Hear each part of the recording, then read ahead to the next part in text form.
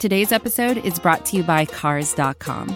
With over 2 million vehicles and 50,000 more added every day, Cars.com will match you with the perfect car for you, your budget, your life, your style. And if you're ready to say goodbye to your current car, Cars.com will get you an instant offer to cash it in. Just start by entering your license plate and get matched with a local dealer who will write you the check. So whether you're looking to buy or sell, just go to Cars.com. It's magical.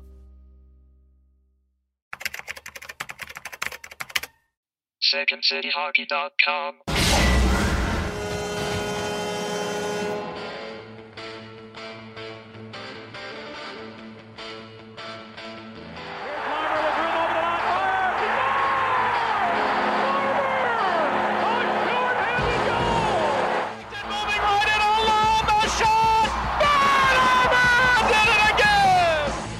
University of North Dakota, Jonathan Toews. Commit to us. Commit to the jersey. Commit their people here.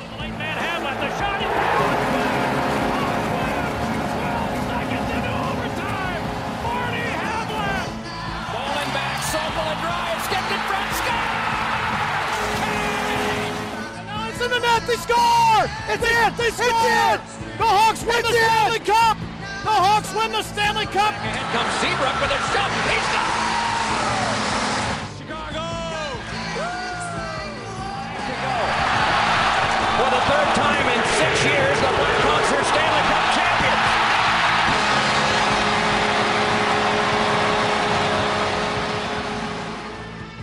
Welcome into another episode of Musings on Madison here on the Second City Hockey Podcast Network. I'm your host, Dave Melton, the site manager here at Second City Hockey, and we've got a full room tonight. We've got 3 line mates with me this evening, and as I told them earlier, hopefully they're feeling like they can be the Kanan DeBrincat to my David Camp, because I'm going to need some people to carry me this evening because it's been a week, folks. So first off, it is the analytics darling of Second City Hockey, Shepard Price. Oh, I was told I was supposed to be Michael Handzus, so that's what I'm bringing. Like 2013 Michael Handzus or 2015 Michael? Or they're kind of the same player, right? They're just slow. Yeah, it should be 2013 Handzus or like 2002 Handzus because he played forever. Yeah. All right. Well, maybe these the 2 others that we're going to bring in can help out with this cause. He is to Second City Hockey what Aaron Gillespie is to Under Oath. It is Mil Savage. I want to be Brad Richards. I mean, we're playing that game. It's not bad. I mean, he showed up. He played one season. He got a ring. That's efficiency. He got 2 rings and a Conn Smythe. Well, not here, but you know. Yeah. He was with Tampa back in like 03, was it? 04, yeah. 06. Yeah, 04. With Tampa earlier. Okay, so yeah. And with us also this evening, she's responsible for about 75% of the comments and at least 80% of the gifts you see in the Second City Hockey comment section. It is Betsy, aka LBR. If I get to pick to be anybody, then I'm being Dave Bolin because I like to distract. Hey, well, I wear number 36 in all hockey situations, and my name is Dave, so I'm gonna have to stake my claim on the Dave Bolin role. I don't. Hey, I that's my favorite Hawk of all time. Yeah, all three of you are now Dave Bolin people then. That's fine. We could be that. All right, yeah, I'm down. Yeah, you say that like it's a bad thing. The Dave Bolin fan club. I've seen Dave Bolin make rounds on just some random podcasts. I feel like if we reached out, we could have him come hang out with us one evening. We would just talk shit about the Leafs for an hour. Yeah, it's fine. I'm absolutely here for that. I think that would be. I would love to get a player like just an ex-player just to talk shit about other teams in the league. Because I feel like they're always too respectful and they're too buttoned up whenever they're in front of the media. I want to know what they really think about all these other teams in the league. Oh, trust me, when you get them to answer, it's really, really funny. Do you have a story to share, Mil? Like, it sounds like you. Oh, yeah. I talked to Andrew Ladd about that. Okay. Your best friend, Andrew Ladd. Yeah. So I won this weird contest somehow where I got to sit in a room for an hour with Andrew Ladd. And it was like 10 people won it. And the other 9 people just wanted an autograph and they left. Wow. So my brother and I, they let you bring your family. We hung out and he was just like, oh, I hate like, not to put words in his mouth, these are not direct quotes, but he was like, I hate playing St. Louis and Minnesota specifically because, like, he was just talking shit about how they're so shitty. Like, just generally, like, how they take shots at you and stuff. Because that's when neither team was any good, and they would just try and start shit with people. Well, this is like 2015-16 when he came for that playoff. So, like, St. Louis was good, and they played him in the playoffs that year. But he just, like, the way he talked about it was so open, and he wasn't, like, talking shit about guys, but he was just, like, straight up, like, yeah, like, they, you know, the whole team, like, they just, that's their mentality because the Hawks are fast and, like, you know, blah, blah, blah, blah. And it was interesting because you would never hear them really say anything on TV. Like, and that's to a detriment to the sport because, like, isn't that so much more interesting than the, like, canned responses that they give normally? Yeah. Well, so. Oh, yeah. I mean, it's not just the NHL where they give canned responses, though. No, most sports do. Yeah, but then that's what we want for all sports. I don't really watch any sports, so I only get my other sports knowledge from, like, Twitter, and it's mostly basketball related. I feel like it should be more public knowledge when players don't like other players on other teams. I don't think we let athletes do that enough. Tell me if you hate somebody. It's fine. This is supposed to be entertainment, and it's entertainment when we know these people really don't like each other. They got to cut wrestling promos on each other. All right, that might be a step too far. But the league needs money, Dave. I don't know. Everybody seems pretty good at lining up to shit on Tim Peel now that he doesn't have a job anymore. So, yeah. So I'm sure that, like, if everybody has this much disdain for an official, I'm sure there's plenty of. I'm sure, like, for the Blackhawks example, like Patrick Kane, the shit talking to Pat Maroon from playoff games past. Like, I imagine he's still in the back of his mind probably has a relatively low opinion of Pat Maroon.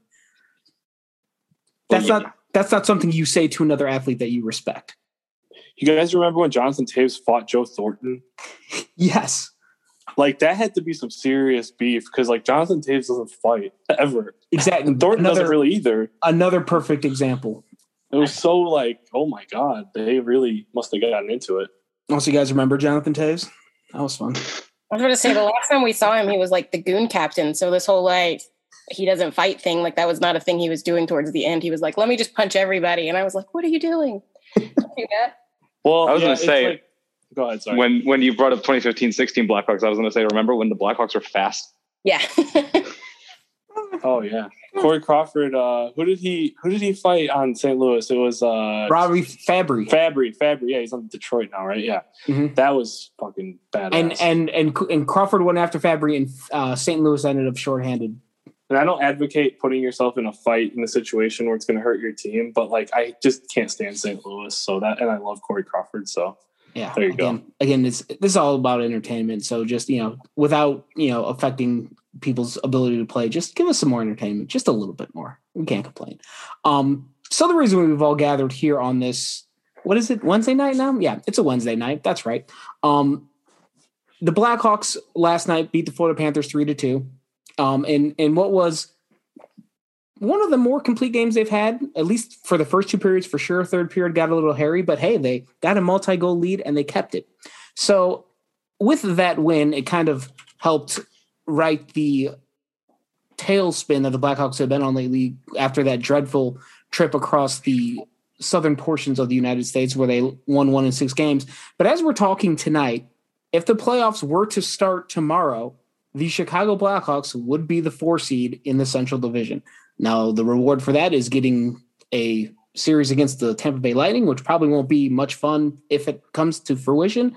But the main thing I wanted to dive into this evening with the assembled cast that we have is if the Blackhawks don't make the playoffs this season, and let's throw out any sort of massive injuries or any weird things that cause that to happen, say that because of their on-ice performance, the Blackhawks do not make the playoffs. Shepard Price, I'll go to you first. What would your reaction be if that happened? Hope that the lottery odds are in our favor. Probably number one. It's a deep draft. There's no consensus number one, but a top 10 pick is a nice thing to have. Well, let me this year. Well, draft talk. I'm sure we'll have plenty of time in the offseason to do that, because even if the Hawks make the playoffs, it doesn't feel like they're due for a big run. But would you be? I guess the question is, would you be disappointed if the Hawks don't make the playoffs? No, the expectations. The Blackhawks cleared the bar in terms of expectations going into the season. They were supposed to be down there with Detroit and probably Buffalo and Ottawa, and they're not. I mean, in terms of possession metrics, they're one of the worst teams in the league possession metric wise, which is probably what's going to contribute to that decline if that decline does happen. But like with the expectations going into the season being what they were, that like they were not going to have a good season at all, and there was going to be a learning opportunity for players. I think we've seen some learning opportunities for players, and I think the Blackhawks have been better for it. Adam Boquist, especially this season, has been a lot better than he was last season. Absolutely. I'm going to pause on my response, and we're going to go to Mil next and get Mil's thoughts on same question of whether or not you'd be disappointed if the Blackhawks don't make the playoffs. I should be every year because obviously that's the team I support, but just putting things into perspective, I don't think I'd be disappointed, because if they do make the playoffs, it's kind of like acing a test that you guessed on all the questions. You know what I mean? Like great analogy. There's a lot of talent that the Hawks have, and I think we're all pretty surprised. Even with the rebound control issues, I think we're pretty surprised with the goaltending. We didn't know what to expect exactly. But it's like, Shepard brought it up, the possession's bad, and every game, it's like they start out with really good possession, and it gets worse by the period. Like, it's almost like you could set your watch to it. I don't necessarily know if, because of the way this organization thinks, it's going to be like, oh, see, like we did better than expectations, and they're going to reward everybody instead of trying to fix things. And I don't know that I'm comfortable with that. So that's kind of my 2 cents. Betsy, what are your thoughts on that same question? Well, it's going to depend on how they end the season. If they make the playoffs and they've started to course correct in things like possession or expected goals, and we know that there's lots of talent, but we want them to be playing in a consistently good and sustainable way. If they have more games like what they did against Florida, which again wasn't perfect, but was much better, then yeah, I'm not going to be disappointed even if they don't make it at the end. I will be a little disappointed if they do really well, like if they like crap the bed, as it were. I want them to finish strong, and however they finish in the standings is icing if they make it. But I want them to finish strong. So right now, even though yes, they've raised the bar because the expectation was they're not going to be near the bottom, the expectation has been raised. We know there's talent. Now do something with it. That's not just winning with the mirage of goaltending and the power play and Patrick Kane and DeBrincat and Kubalik being like, we'll put this on our back and go. See, and the thing you said at the end there is why I would disagree with Mil and Shepard. I think if the Hawks don't make the playoffs this season, I think it's going to be very disappointing, because a lot of the question marks that you had about this team at the start of the season, the goaltending, it hasn't been answered long term, but in the short term, Kevin Lankinen and Malcolm Subban at points have been good enough. And Lankinen can certainly could be the long term answer, but we won't know that till time gets here. But then a lot of the young guys have stepped forward. Kurashev's been pretty good. Boquist, that Shepard mentioned, Boquist has taken massive leaps forward. DeBrincat's rebounded from that dreadful season. Kubalik's proved he wasn't just a one season flash in the pan. Suter's been pretty good as a addition to the team. So with all of these things that were answered in the positive, I feel like you can't, it's hard for me to have the same expectations now that I did before the season started, because now we have answers to some of the questions we had. And a lot of the answers were, we got good answers. So now I don't feel like I don't have the same expectations for them now that I did for them in January. And now I feel like, especially considering like at the start of March, as I'm looking at this, the standings on March 1st, the Hawks had 28 points and Columbus was probably their nearest competitor with 21. So they had a 7-point lead on Columbus about 3 weeks ago. Dallas is kind of weird because of the games in hand situation. Same with Nashville. So it feels like you had a pretty sizable lead at one point.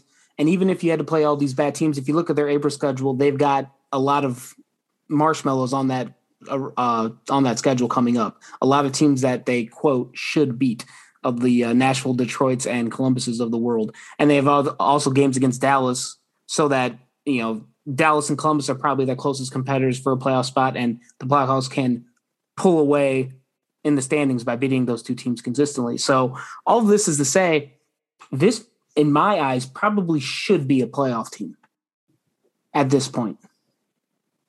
Right, we have to look at what happened in the month of March so far, which is just games against Florida and Tampa Bay, and none of the three teams that we've mentioned, Dallas, Columbus, and Chicago, are going to beat the Tampa Bay and Florida. So These were, like, again, my conservative estimate going into this stretch was four wins. We're pretty close to 4 wins. Well, they've got 3, right? Yeah. Not bad. Good call, Shepard.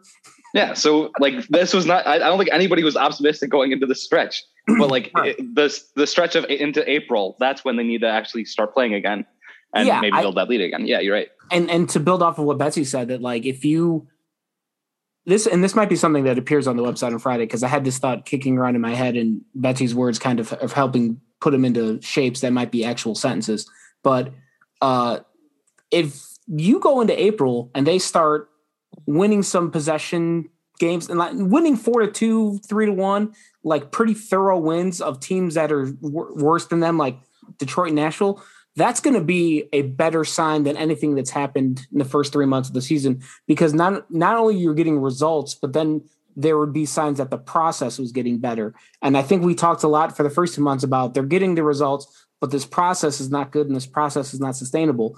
If that changes in April, maybe aided by the return of Kirby Dach, then I think the thing I said about them being should be a playoff team, I think that really starts to take hold, because then they're kind of at the level of a team that should be making the playoffs. Can I? Oh, sorry. Go ahead. No, I was just going to say that I'm not really, like, even if they get into the playoffs, they're not in the caliber of the Lightning, the Panthers, or Carolina. For sure. But I don't need them to be, because getting into the playoffs is just already a marker. So it's fine if they then get washed out in the playoffs, as long as they learn something. It's just, they could be a playoff team right now. They are technically, but they could be at the end of the thing, but it's really more about how did they get there than if they get there. Okay. That's fair. Mil, go ahead. It's just, this is interesting because we're talking about this division because that's all they see during this year. But the thing is, if they make the playoffs this year, like Betsy said, they're not really in the same echelon of the top tier of the division. But I don't think they're necessarily should be grouped in with the bottom. Like the Preds and Columbus and Detroit are bad. However, going into next season, when we can really start making some much larger assessments, I think you're not going to have the shelter of playing those teams so many times. Like, yeah, you're going to have, a couple of them in the division, but look at Colorado or in Arizona or St. Louis or Minnesota. Like, it's going to be a whole nother ball game. So judging it on just this year on this division, I guess you could say either way, you'll be disappointed or you'll be, not disappointed, but it's such a specific vacuum of a year. Yeah, it's very hard to judge across the league because of the thing you mentioned. Like, it's such a insular thing with you're only playing the teams in your division. Like, I watched a good chunk of Colorado and Arizona last night, and I just the speed at which Colorado plays looks like it would be nightmares for the Hawks. And even Arizona had a pretty good pace to their game too. Granted, it was in the third period when they were chasing on the scoreboard and ultimately tied and won the game in the shootout. But I guess there's worse situations for them to be in terms of if you're in the middle of your division, like going back to Shepard's point, like they're definitely above the expectations that we were having for them at the start of the season. But I don't think we're going to have any idea where they fit in the realm of the NHL until next season at all, because we don't see anybody else. I mean, I'm sure they're better than Buffalo. That's just the universe toying with them. The Seattle Kraken are better than the Buffalo Sabres, though. Yeah, poor Sabre fans. I guess Patrick Kane won't be getting traded back to his hometown team anytime soon, huh? No, would he even? I don't even think he would have wanted to before this, but that's just me. Yeah. Well, and now just look at them. Yeah. So as mentioned at the top, the Hawks did win 3-2 last night. I was very much encouraged by the way the Hawks played. Now, granted, yes, Florida did not have their number one center. You can also counter with the Hawks haven't had their number one and number two center all season. But at some point, the excuse is just injuries aren't an excuse. It's things you just have to overcome. So I don't know what that all adds up to, but I was trying to stay on the positive side of things and say, I really like the way the Hawks played on Tuesday night. Did any of you three, did you guys have any other major takeaways from things you saw against the Panthers? The power play keeps rolling, and that's a really good sign. Yes. Yeah. Like the second unit was really good again. Yeah. It's an interesting distinction between the two power play units too, because one is like all about creativity and the other one is all about like efficiency of passing. I think that's like a really cool like I almost want them to mix it up to see if like they could be even better on both of them, but I digress. I think something that I was looking at is just the amount of second chance opportunities they gave up via like rebound control not being relevant at all ever. I think there were 6 individual Panthers who had a high danger chance because of a rebound. Or no, 4 of them were high danger because of a rebound, and 2 other because of a rebound. And that's kind of that playing with fire when you're playing on the rush so much, which it's like the Hawks are good offensively on the rush, but it's just it can backfire on you. So Lankinen did bail himself out a lot. He had a lot of saves last night, but it's just that was the only thing that was kind of ticky-tacky for me. Yeah, and that's I feel like that is something that can improve with age. Like there's some things that goalies can work on and some things you just inherently have. I feel like rebound control is something that can be improved upon. That's not necessarily a death sentence that it's always going to be hanging over his head throughout the course of his career that he doesn't know what to do with rebounds. I feel like that's something that the better you get at anticipating shots coming at you, then you are better at controlling where they go after they hit you. But that's also entirely an armchair perspective from someone who never played goalie at any level because it seems terrifying. I was going to note too, so we give JC a lot of crap as a coach, as a collective group, and it's not warranted. But one thing that I've been asking, because there's people in the comments that are like, oh, he makes good adjustments. And I'm like, what adjustments are you talking about? Give me examples. And I finally have a game where I think he made very good adjustments from the last time they played the Panthers, and it was in transition. They carried in the puck a lot more. They fetched the puck really well.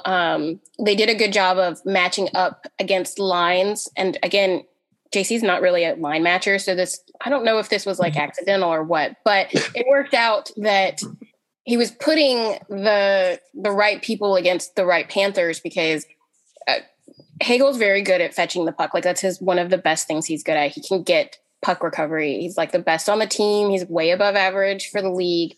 And the amount of times he fetched and the amount of times that he pushed in were way higher than maybe any other game. It might have been his best transition game, which is pretty cool considering he's already really good at transition. But Kane and DeBrincat were completely stifled the last time they played the Panthers. They couldn't enter very well, and they did much, much, much, much better. The only line that I thought that had an issue was the Soderberg line. That's the only line that I thought wasn't getting in very well. Yeah, they got buried. But to your point, I think that shows that when you can strategize against these teams like Florida, the talent discrepancy really isn't a thing. Yeah, no, it's execution. Especially without Barkov, it's like I thought that they were pretty even. Yeah, if you take Barkov out of that lineup, it's and you still have Patrick Kane on the Hawks roster, like that's pretty equal in terms of overall talent, I would say. Ekblad, Huberdeau are like their other stars, but they're not, carrying the team. Right.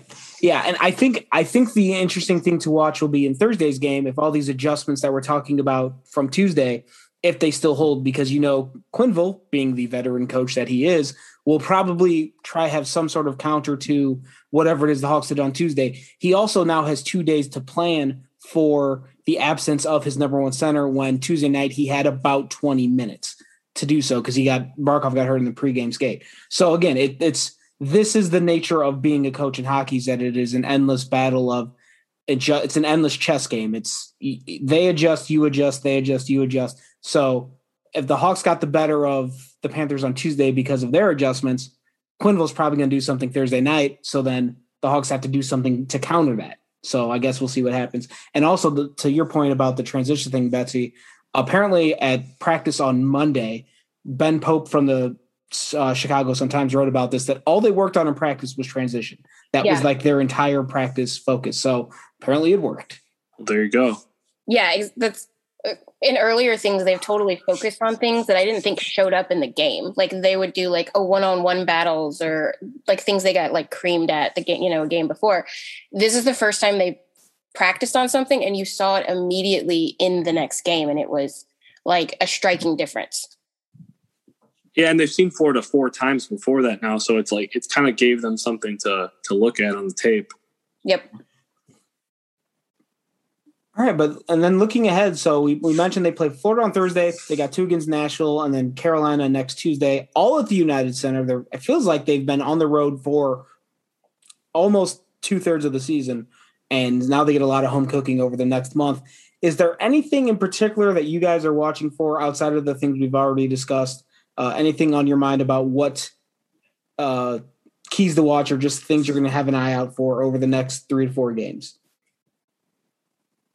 Goaltending, whether they that can make a rebound. Yeah, because the Lankinen's game against Florida is one of his first good games in a little while because he's been regressing to league average.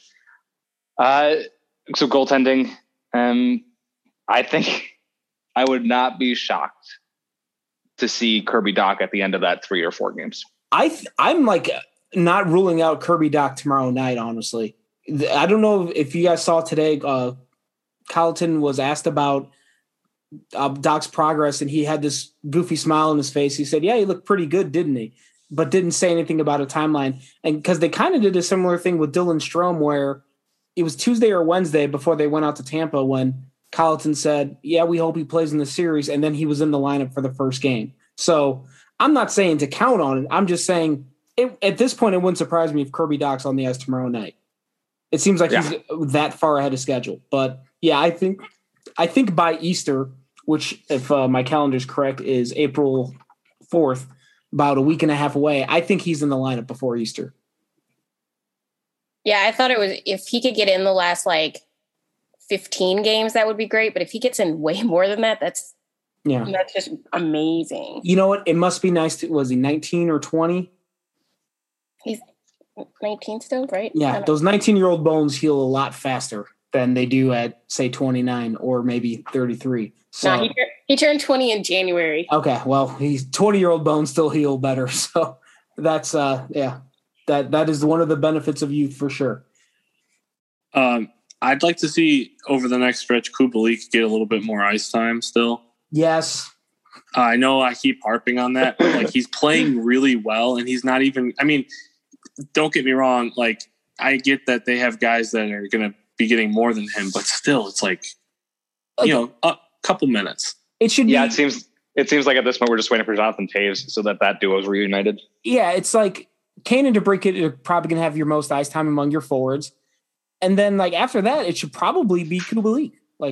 Unless it's unless it's a special teams heavy game, but if you go to the game last night, top 2 forwards, Kane and DeBrincat, Kane at 24, DeBrincat's at 21-41. Then you got to go down a little bit. David Kampf, 16-37. Suter's at 16-14. Matthias Janmark's at 15-44. Dominic Kubalik's at 14-34. Get Janmark's trade value up, though. That's true. If they don't trade Janmark this season, I'm gonna be so upset. Yeah, we're gonna do the trade deadline episode pretty soon here, and it feels like Janmark is candidate number 1 because he's gonna get the most return, and I feel like he seems like he's a subpar second liner, but an above average third liner relative to the league, and those are the kinds of guys that if they hang around on your roster too long, you end up paying them $6 million for 3 years, and then suddenly they regress, and then you're screwed. Yeah, and he specifically came to this team to drive up his contract value. Like, he's made no secret of that. He was like, I want to make money, so I came here hoping probably to play with Patrick Kane, to drive up that, get some points, make some money. And the Hawks don't need to throw money at that kind of player. And and I hope Janmark makes all of the money, but I do too. It doesn't happen in Chicago. I've been way surprised by him, but I don't really want him long term. So somebody give him money somewhere else. I mean, like the line I always said it goes back. It might be like 10 years ago at this point, but Paul Gaustad was a fourth line center for the Nashville Predators and got a first round pick in a trade.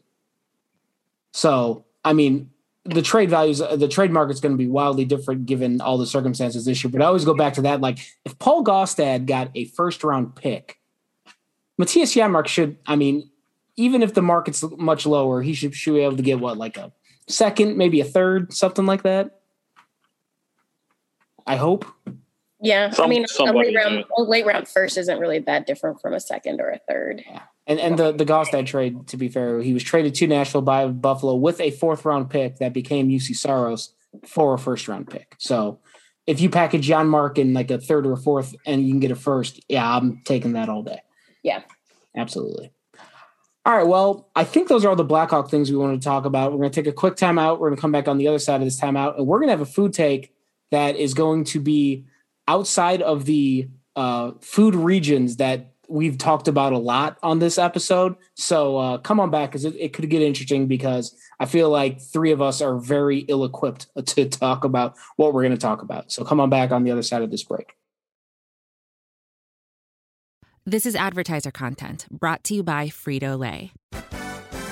Hello, I'm Chip Murphy, here to get you ready for the big tournament. Tonight we'll break down who will be cutting.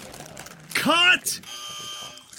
What are you two doing? Sorry, Chip. Prez here got his feathers ruffled when I told him Ruffles has zero chance of winning the title. And I was letting Dip know that she is not taking into account Ruffles' iconic ridges. Guys, it's March. We have to start talking about the tournament. We are. It is the 2023 Frito-Lay Snack It. We're talking about big-time matchups between Cheetos, Smart Food, Lay's, Sun Chips, and more. Just head to the Frito-Lay Snack Bracket and vote for your favorite chip, pretzel, or dip for a chance to win up to $1,000 or a year's worth of snacks. This sounds great. Keep up the good work. Just go to fritolaysnackit.sbnation.com. No purchase necessary. Sweepstakes ends 4/3/2023. Void where prohibited. Here's worth of snacks awarded in the form of 52 coupons, each good for one bag of chips. See official rules at fritolaysnackit.sbnation.com. Welcome back to Musings on Madison. And as promised before the break, it is food take time. And you've heard from me and Mil and Shepard far too many times already on this podcast. So we're going to bring Betsy in, who has lived much outside of the Chicago area, much more than most of us have. So, Betsy, the floor is yours. Okay, so my food take is that, and people look down on Southern food a little bit sometimes in other areas. I'm not going to name where. One food that I think needs to be expanded across the country is grits. People, they rat on it a little bit because it's like mushed corn. Like, I've heard that before. They're like, it's just mushed corn. No, grits are delicious. They go with everything. You can put all kinds of different things in it. One of the best dishes that's, if you want to use it, that's not like quite so breakfasty, is shrimp and grits. Mm-hmm. And there's a cool debate. There's a big debate going on. We were talking about, like, what do you put in your grits? Is it just salt, or can you put sugar in it? I'm not super into sugary grits myself, because I think that makes it a little too much like oatmeal. But to each their own. But grits, everybody should try them. I think that's something that everybody needs to be. Don't be like the guy in my cousin Vinny. Okay. What is a grit? As we were talking about this before the show, I have zero experience, because I've been, like, the farthest south I've ever lived is about Indianapolis. So, and grits didn't make it that far north. Like, Waffle House just barely got into that area. So I have nothing to add to this conversation, really, although I am intrigued about trying grits now, because I've heard about them forever. But Shepard, I know you've spent time in Texas and you've been around the South before. So please carry on with this conversation because I'm intrigued. So it's like LBR has said, it's a little bit like a coarser, sort of more savory. I like it as a more savory oatmeal sort of thing, but it's like a coarser. As LBR said, shrimp and grits, fantastic. I think every part of that dish works. I haven't had the chance to try grits outside of shrimp and grits because that's like what I had as a kid. I've tried a lot of things. I've been in France and tried escargot, so I am an adventurous eater. But grits are fantastic. I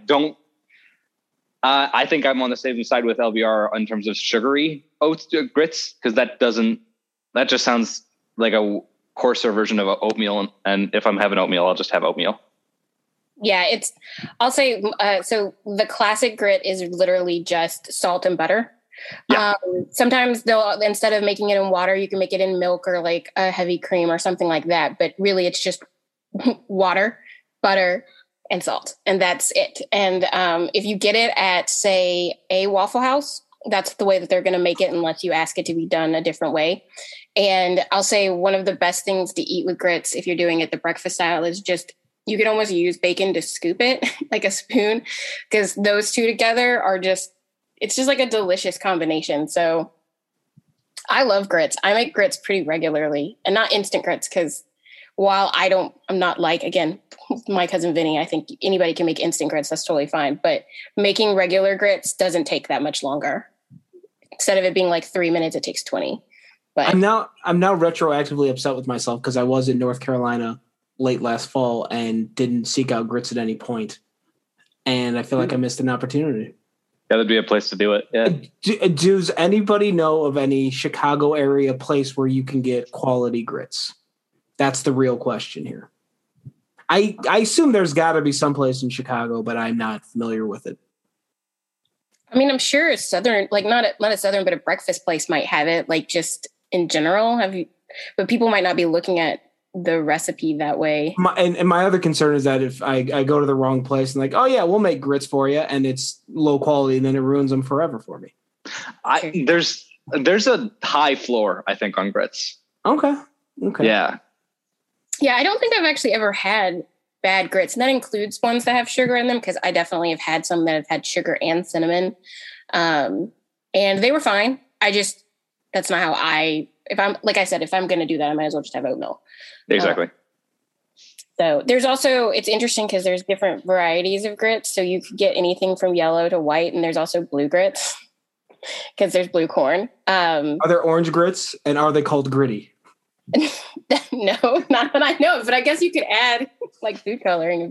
I was waiting to see how I could sneak gritty into this conversation, and the perfect landing. Yeah, that was going to be my take. I think if we advertise that we talked about grits, there's going to be a whole bunch of disappointed people when they figure out it was a food take. I'll also tell you something that people should try grits with is make grit pancakes. Those are also good because you just make them into a little thing and fry them. Also very, very good. So yeah, those would basically just be like cornbread pancakes then, right? Exactly. But you can still put syrup on them if you want, but you could also still just have them the same way you have normal grits, but it tastes like somewhere between like a hash brown and a pancake to me. So yeah, I mean, hash browns and pancakes are both pretty good. So I feel like something halfway between them would also be very good. So Dave, we got research to do for. Yeah, we do. I don't know. I mean, Mil and I are both in the same general area, and I don't think either one of us knows of a place around here. Like, I feel like there's not a lot of transplants from the southern United States in this area. Who would want to come up here? It's just snowy and rainy. Fewer tornadoes, I guess. That's my only thought. Is because I know sometimes. They just had. I can name like 5 places in Atlanta that have excellent grits, and they're all probably within like 5 miles of each other. Oh, I guess we're all going to Atlanta this summer. I was like, it's so strange. It's like you guys don't have anywhere up there, but I'm like, I can name, and I don't even. Some of them aren't. South City Kitchen isn't even a breakfast place, but they have shrimp and grits, and they have a regular breakfast grits, and they have a dip and grits too. I want to say, where you can dip things like bacon and other things into it and scoop. I want the blue grits. I want to try those. They actually look more lavender when you cook them, but it's still pretty cool. It's like the same color as like the blue corn tortilla chips, probably. Yeah. I'm here for that. Yeah. I just Googled where to find grits in Chicago, and the top response was Luella's Southern Kitchen, way up on the north. Roughly, looks like right by Lincoln Square. Are you familiar with this place? I think that it's like there's a place like in Indy like that, I think. If I'm thinking of the same thing. No, maybe I'm thinking Joella's. Never mind. I was about to say, if it's a chain and they have one in Indy, then I'm like, all right, maybe this isn't the place I'm looking for. No. I'm an idiot. That's the only explanation. Okay. I was going to say. I don't have enough grit, you guys. I'm glad it took us that long for someone to make that joke, though. So that's good. No, Rich right. Johnson. So grits it is. I'm gonna be searching these out pretty soon now. I am intrigued. Yeah, find yourself a good Southern restaurant up north because they exist. Okay. Yeah, see if I'm in the Lincoln Square vicinity. I have to make a trip up there sometime. All right. I don't have any other thoughts to add. Mil, Betsy, Shepard, anybody, anything else to wrap up this here episode? As Mil said, play Dominique Kubalik more. There you go. Co-signed. And I guess, and then fingers crossed that we get Kirby Doc back real soon, because that'd be fun to watch too. Yes, sir. Exactly. Oh yeah. Yeah. I feel like I was ready to go full doom and gloom on this episode, but after Tuesday night's game and the Kirby Doc news, I'm like, all right, I'm feeling a little better about this team. I got one final thing. Go ahead. I lettered Hawks jerseys for many years, and before Doc was on the team, and people would get customs with 77, and it's a huge pain in the ass to fit 77 on the back of a jersey. So I'm so glad I don't have to letter Doc jerseys. Because sevens are huge. It's a very specific grievance to be aired, but I appreciate it. Well, I was just thinking about it now that you guys brought it up, so thank you. You're welcome. All right, that's going to do it for this episode of Musings on Madison. Shepard is on Twitter at Shepard Price. Mil is at Mil182. I almost said at Mil Savage. That's not your Twitter handle. Betsy, do you have a Twitter handle you want to share? Or? No. Okay, that's fair. Twitter can be overrated this time anyway. You can follow the main account at 2ND City Hockey. Visit secondcityhockey.com. That's where all our content will be. And you can also email us, secondcityhockey@gmail.com. Spell all that out. And then find us wherever it is you get your podcast. Please rate, review, subscribe, follow, unfollow, refollow, resubscribe. Do all those things. And a 5-star review would be wonderful if we can get those too. But thank you for listening. Thanks to Mil. Thanks to Shepard. Thanks to Betsy for coming out and hanging out tonight. And as always, go Hawks.